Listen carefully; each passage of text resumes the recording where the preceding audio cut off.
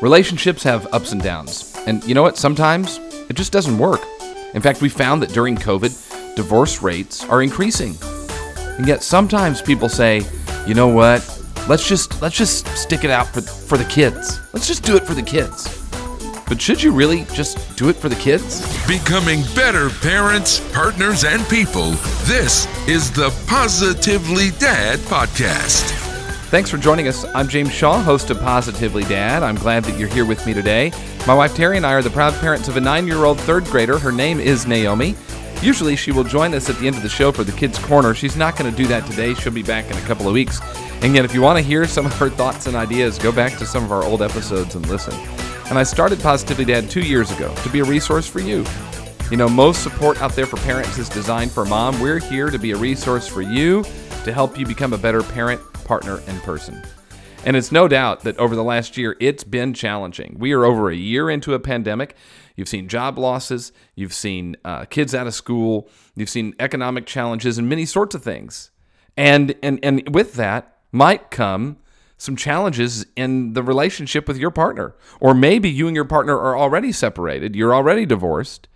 And that might have brought some other challenges in. And sometimes kids, at no fault of their own, kind of get this stuck in the middle type of feeling. You know, what's interesting about the pandemic is there's actually been an increase in people considering getting divorced. And we know that you've always heard it, about half of marriages don't work out. And I don't have judgment about where you are in that. Today's not about that. Today's about helping our kids, though, through that. Here's some information, though. So I was looking at a report from the Life Project. And they say there's a 34% increase of people searching for divorce agreements online in the U.S. In the UK, they said a large law firm there that specializes in divorce has seen a 122% increase in people considering it. It's a challenge. And if you do choose to end a relationship, how's that going to impact our kids? And what sort of effect can it have on them in the short term and long term? That's what we're going to talk about today. And I want to put it out there. If you might be listening to this and go, oh, I don't need this episode. My marriage is great. Everything's wonderful and perfect. And we're not getting divorced and have no plans of getting divorced. We're going to figure it out. I'm going to encourage you to listen too, because I think there's some things about conflict in relationship that you should hear, because no relationship is pink fluffy unicorns dancing on rainbows. I mean, we've got challenges from time to time. It's been a challenging year. So whether you're together or not, I think this is an important episode for everyone. If you aren't together, it's particularly important so that you can see how the little things that happen as you're kind of working through life and making things balance between you and your former partner and your kids and everybody, what kind of impact that has on them. And then some of you might be in a relationship that's struggling, and yet you're sticking it out for the kids, and that might not be a great idea either.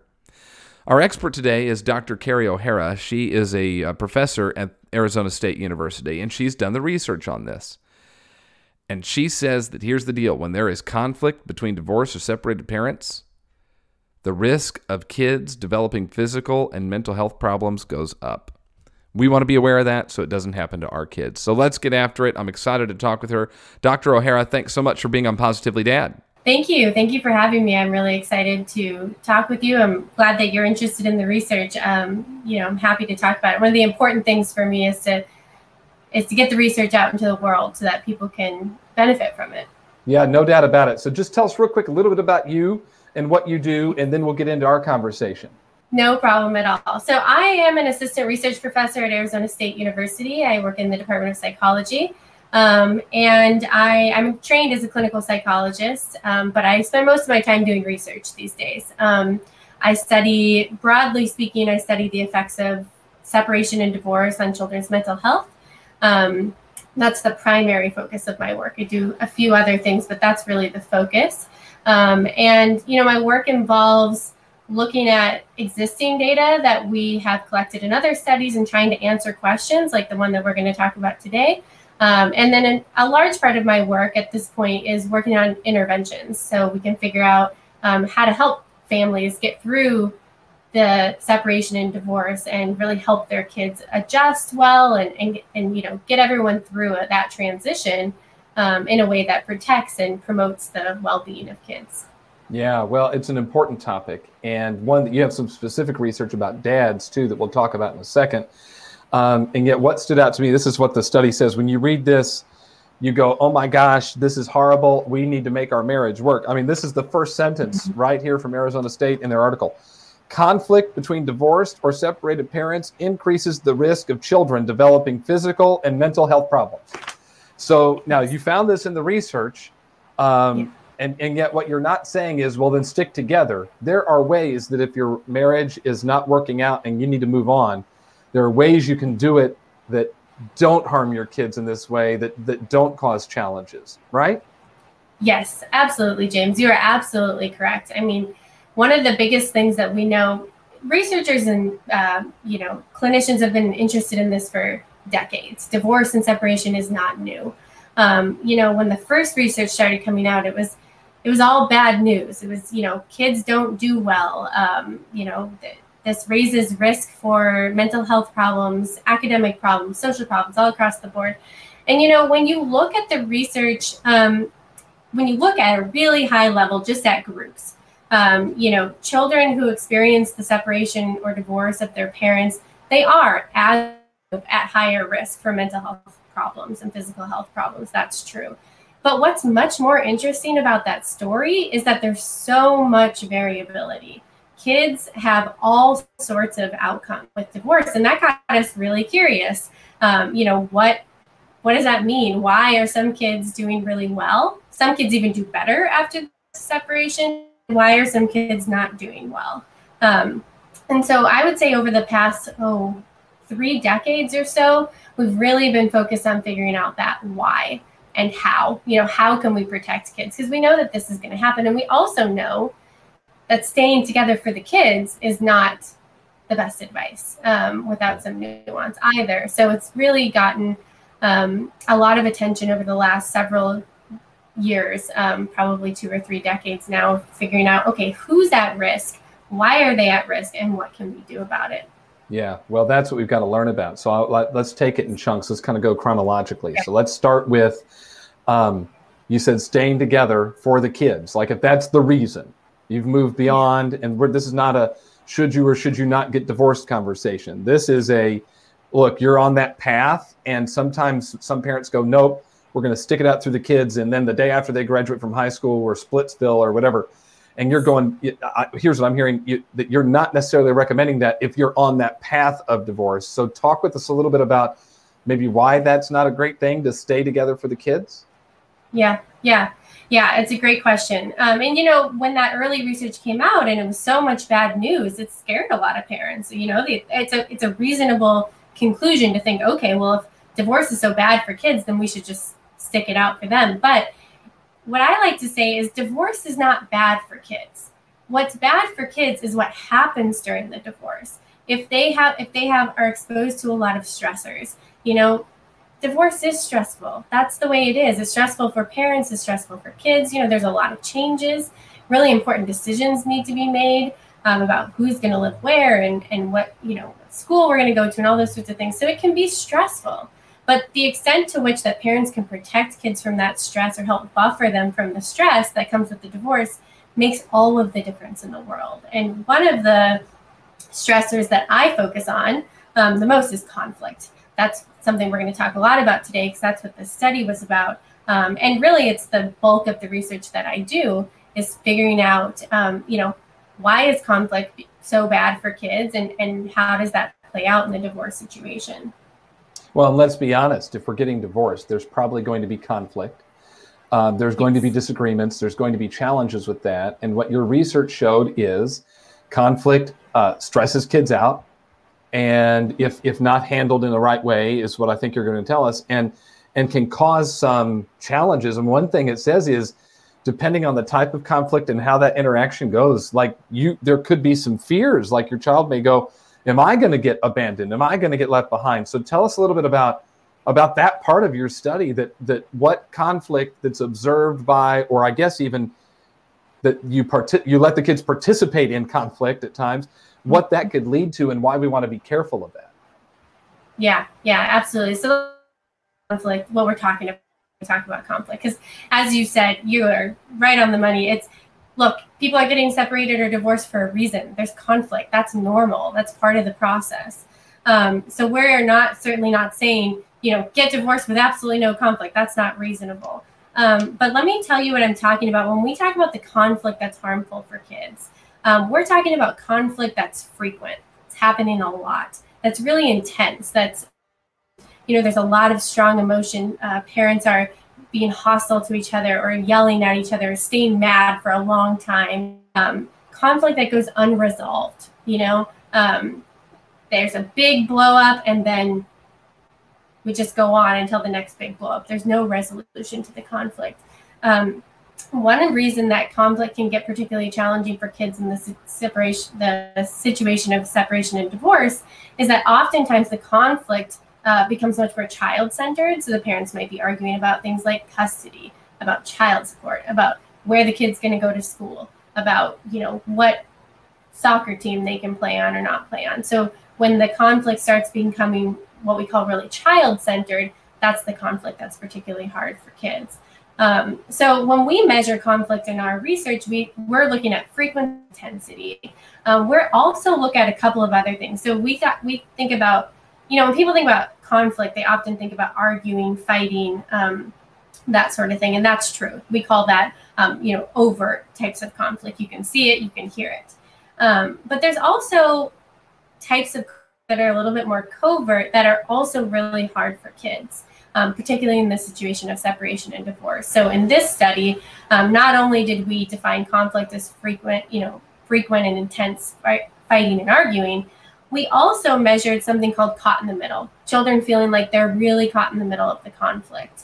And this can be hard because it's sometimes not quite, it's not super obvious. It can kind of sneak up on you. So this involves things like a child being caught in the middle of an argument for sure, but also, if parents are asking kids questions about what happens at the other parent's house, asking them to sort of act as a spy, if you will. Was mom dating anyone new? Who did you see when you were at mom? You were at dad's house, that sort of thing.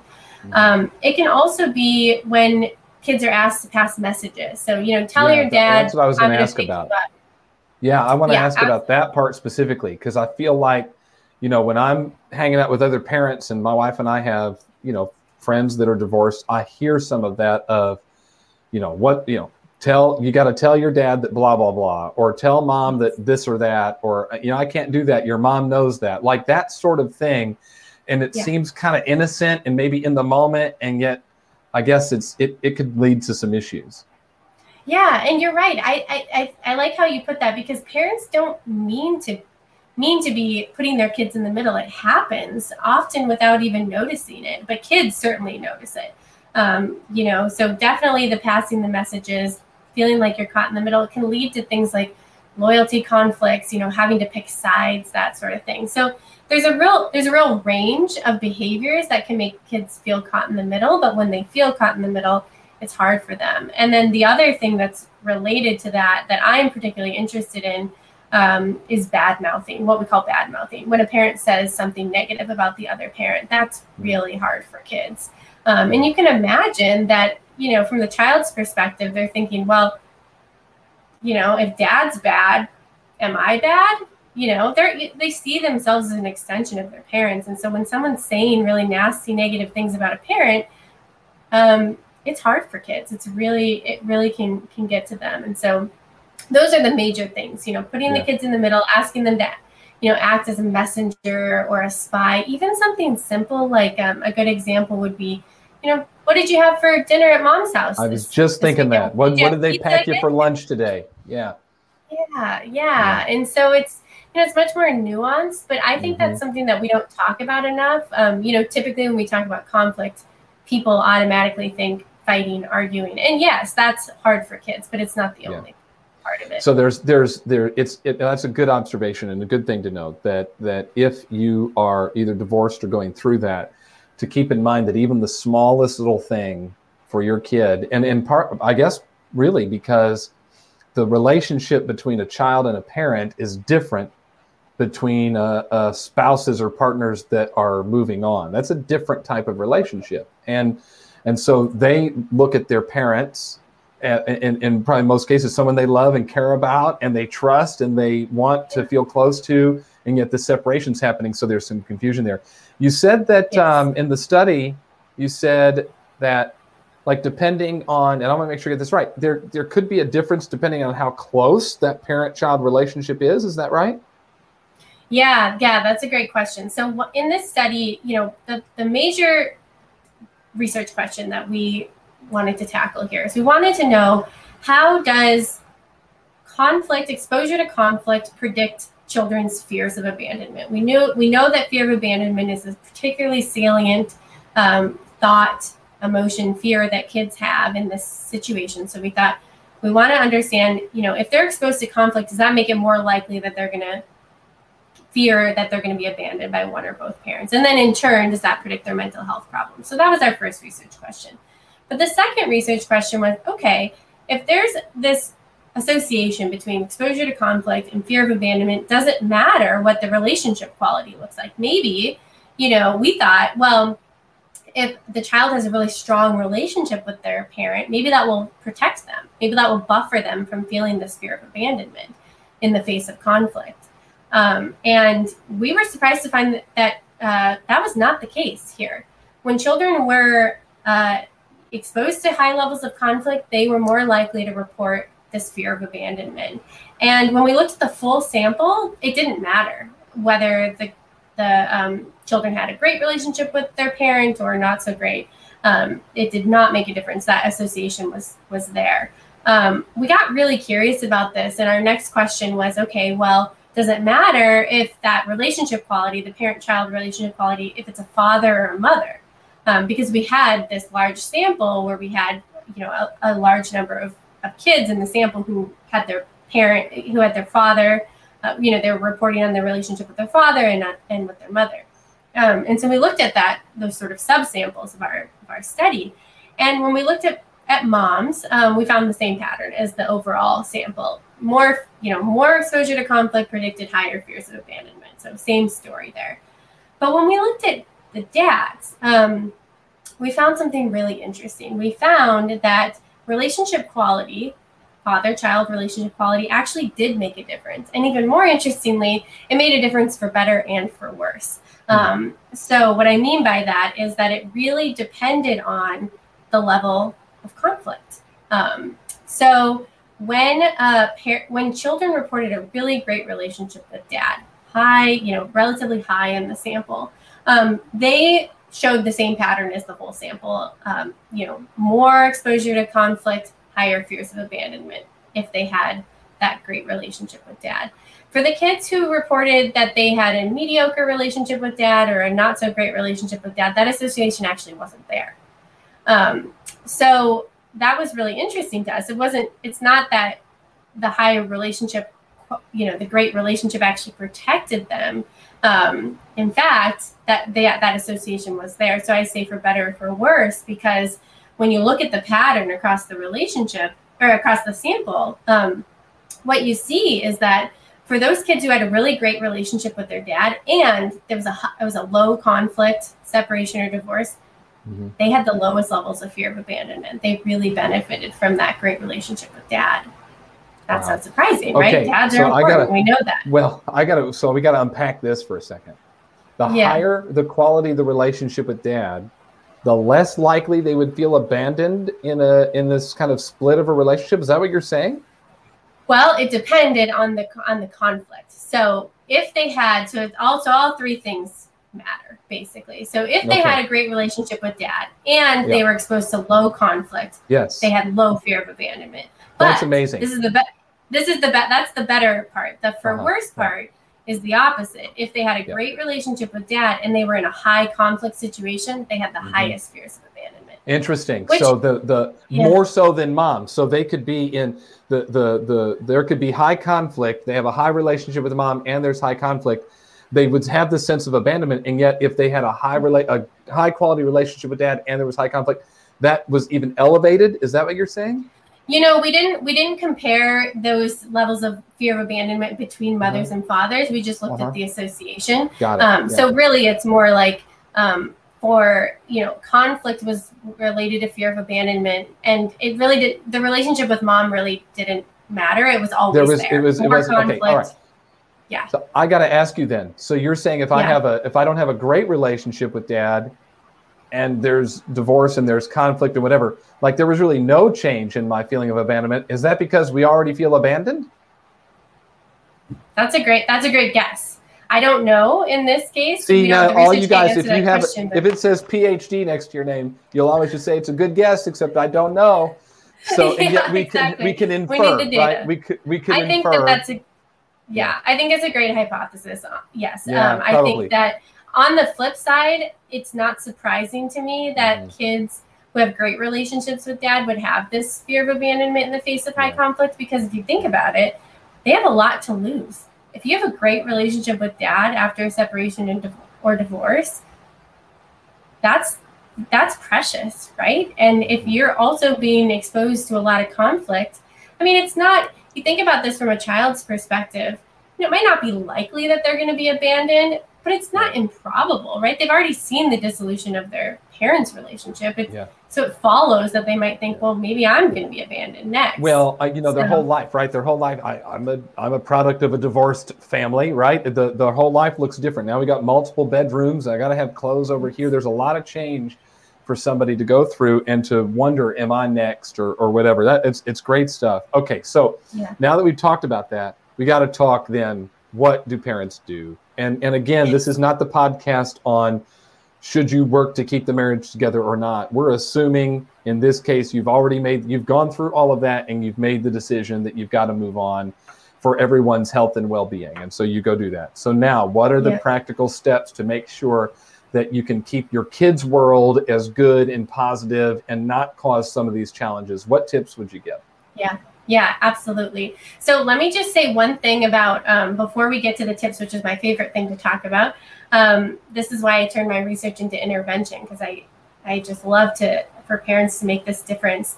But let me touch on one thing that you said first in terms of, not deciding whether or not to get divorced. One thing that parents should know is that that conflict is powerful. So we also know, not from my research, but from prior research, that actually kids who stayed in a high conflict marriage were worse off than the kids whose parents got divorced if the conflict went down.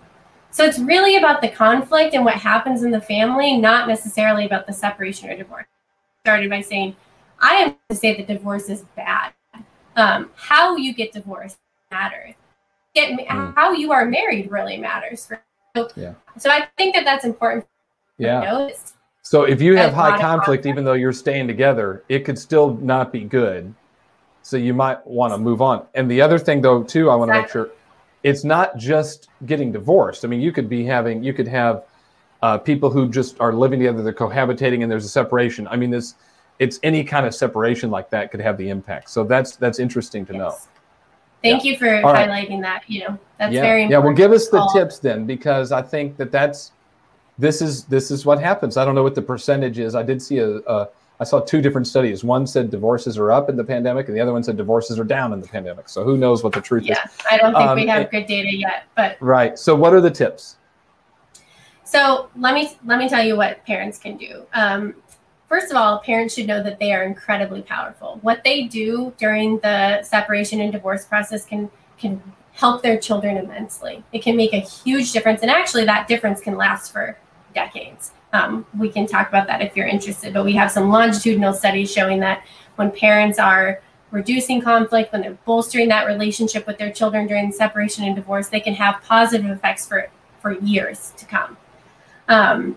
So that's the most important thing that parents know, is you have the power to help your children through this. So the big thing is reducing the conflict. Protect your kids from that conflict.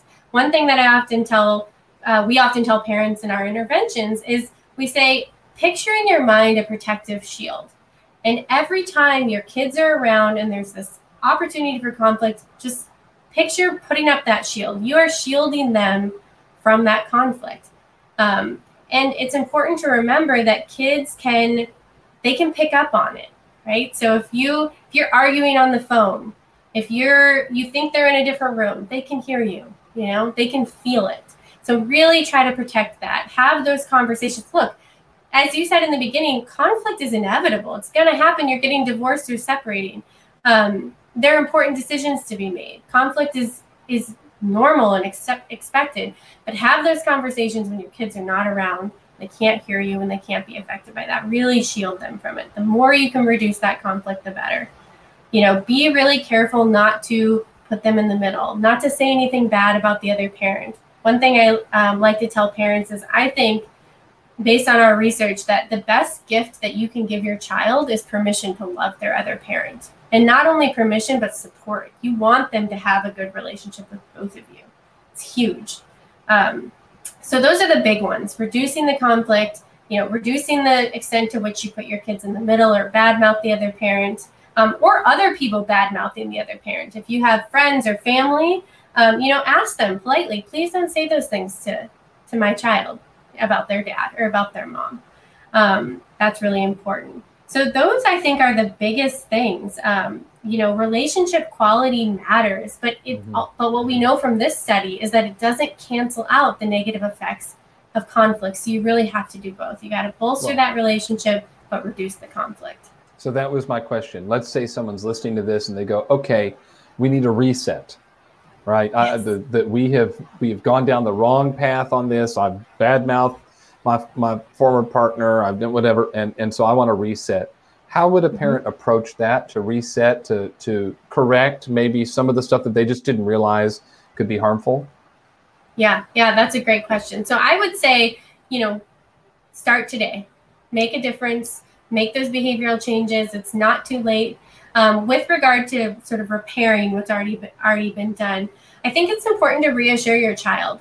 This study that we did would suggest that children are more likely to have fears of abandonment if there's a lot of conflict. So take that time to reassure your child. Even though your dad and I or your mom and I are getting divorced, we will always love you. We will always be there for you.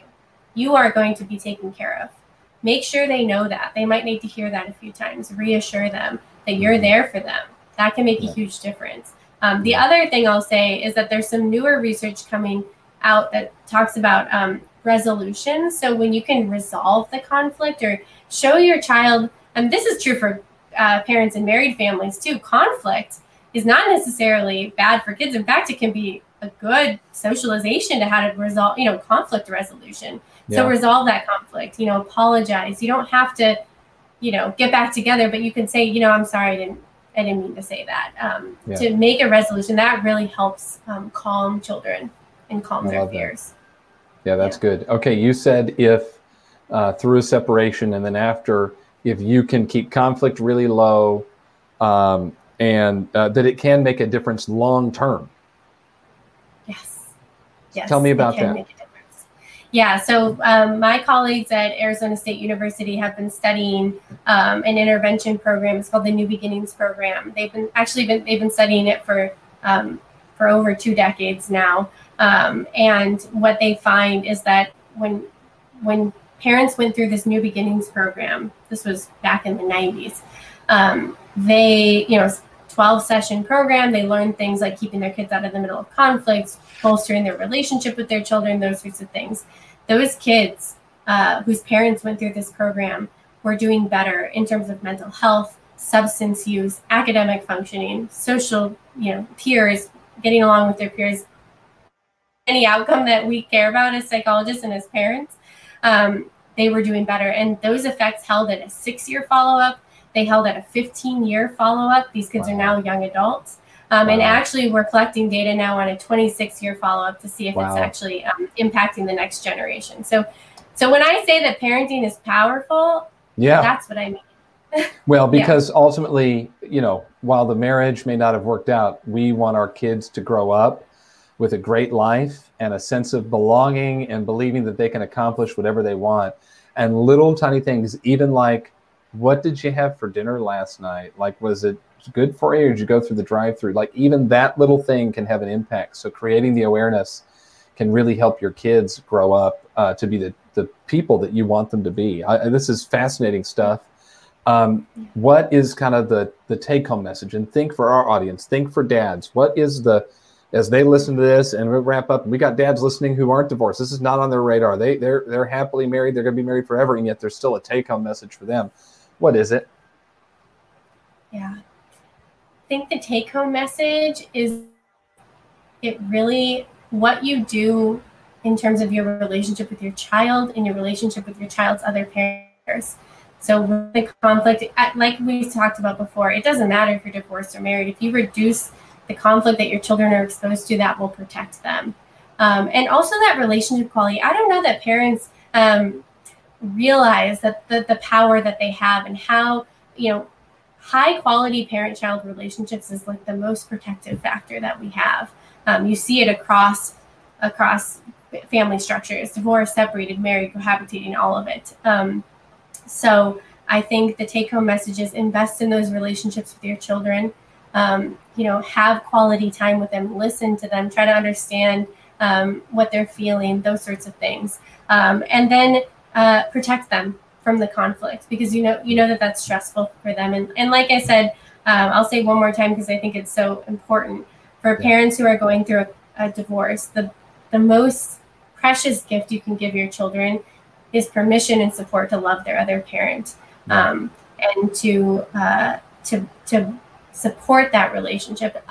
One caveat, of course, is if the other relationship, if there's safety issues, that's another situation. Right. But even so, even in that situation, you can still not badmouth that other parent. You can talk to your kids about the situation in a way that doesn't make them feel like they're bad because they perceive their parent to be bad.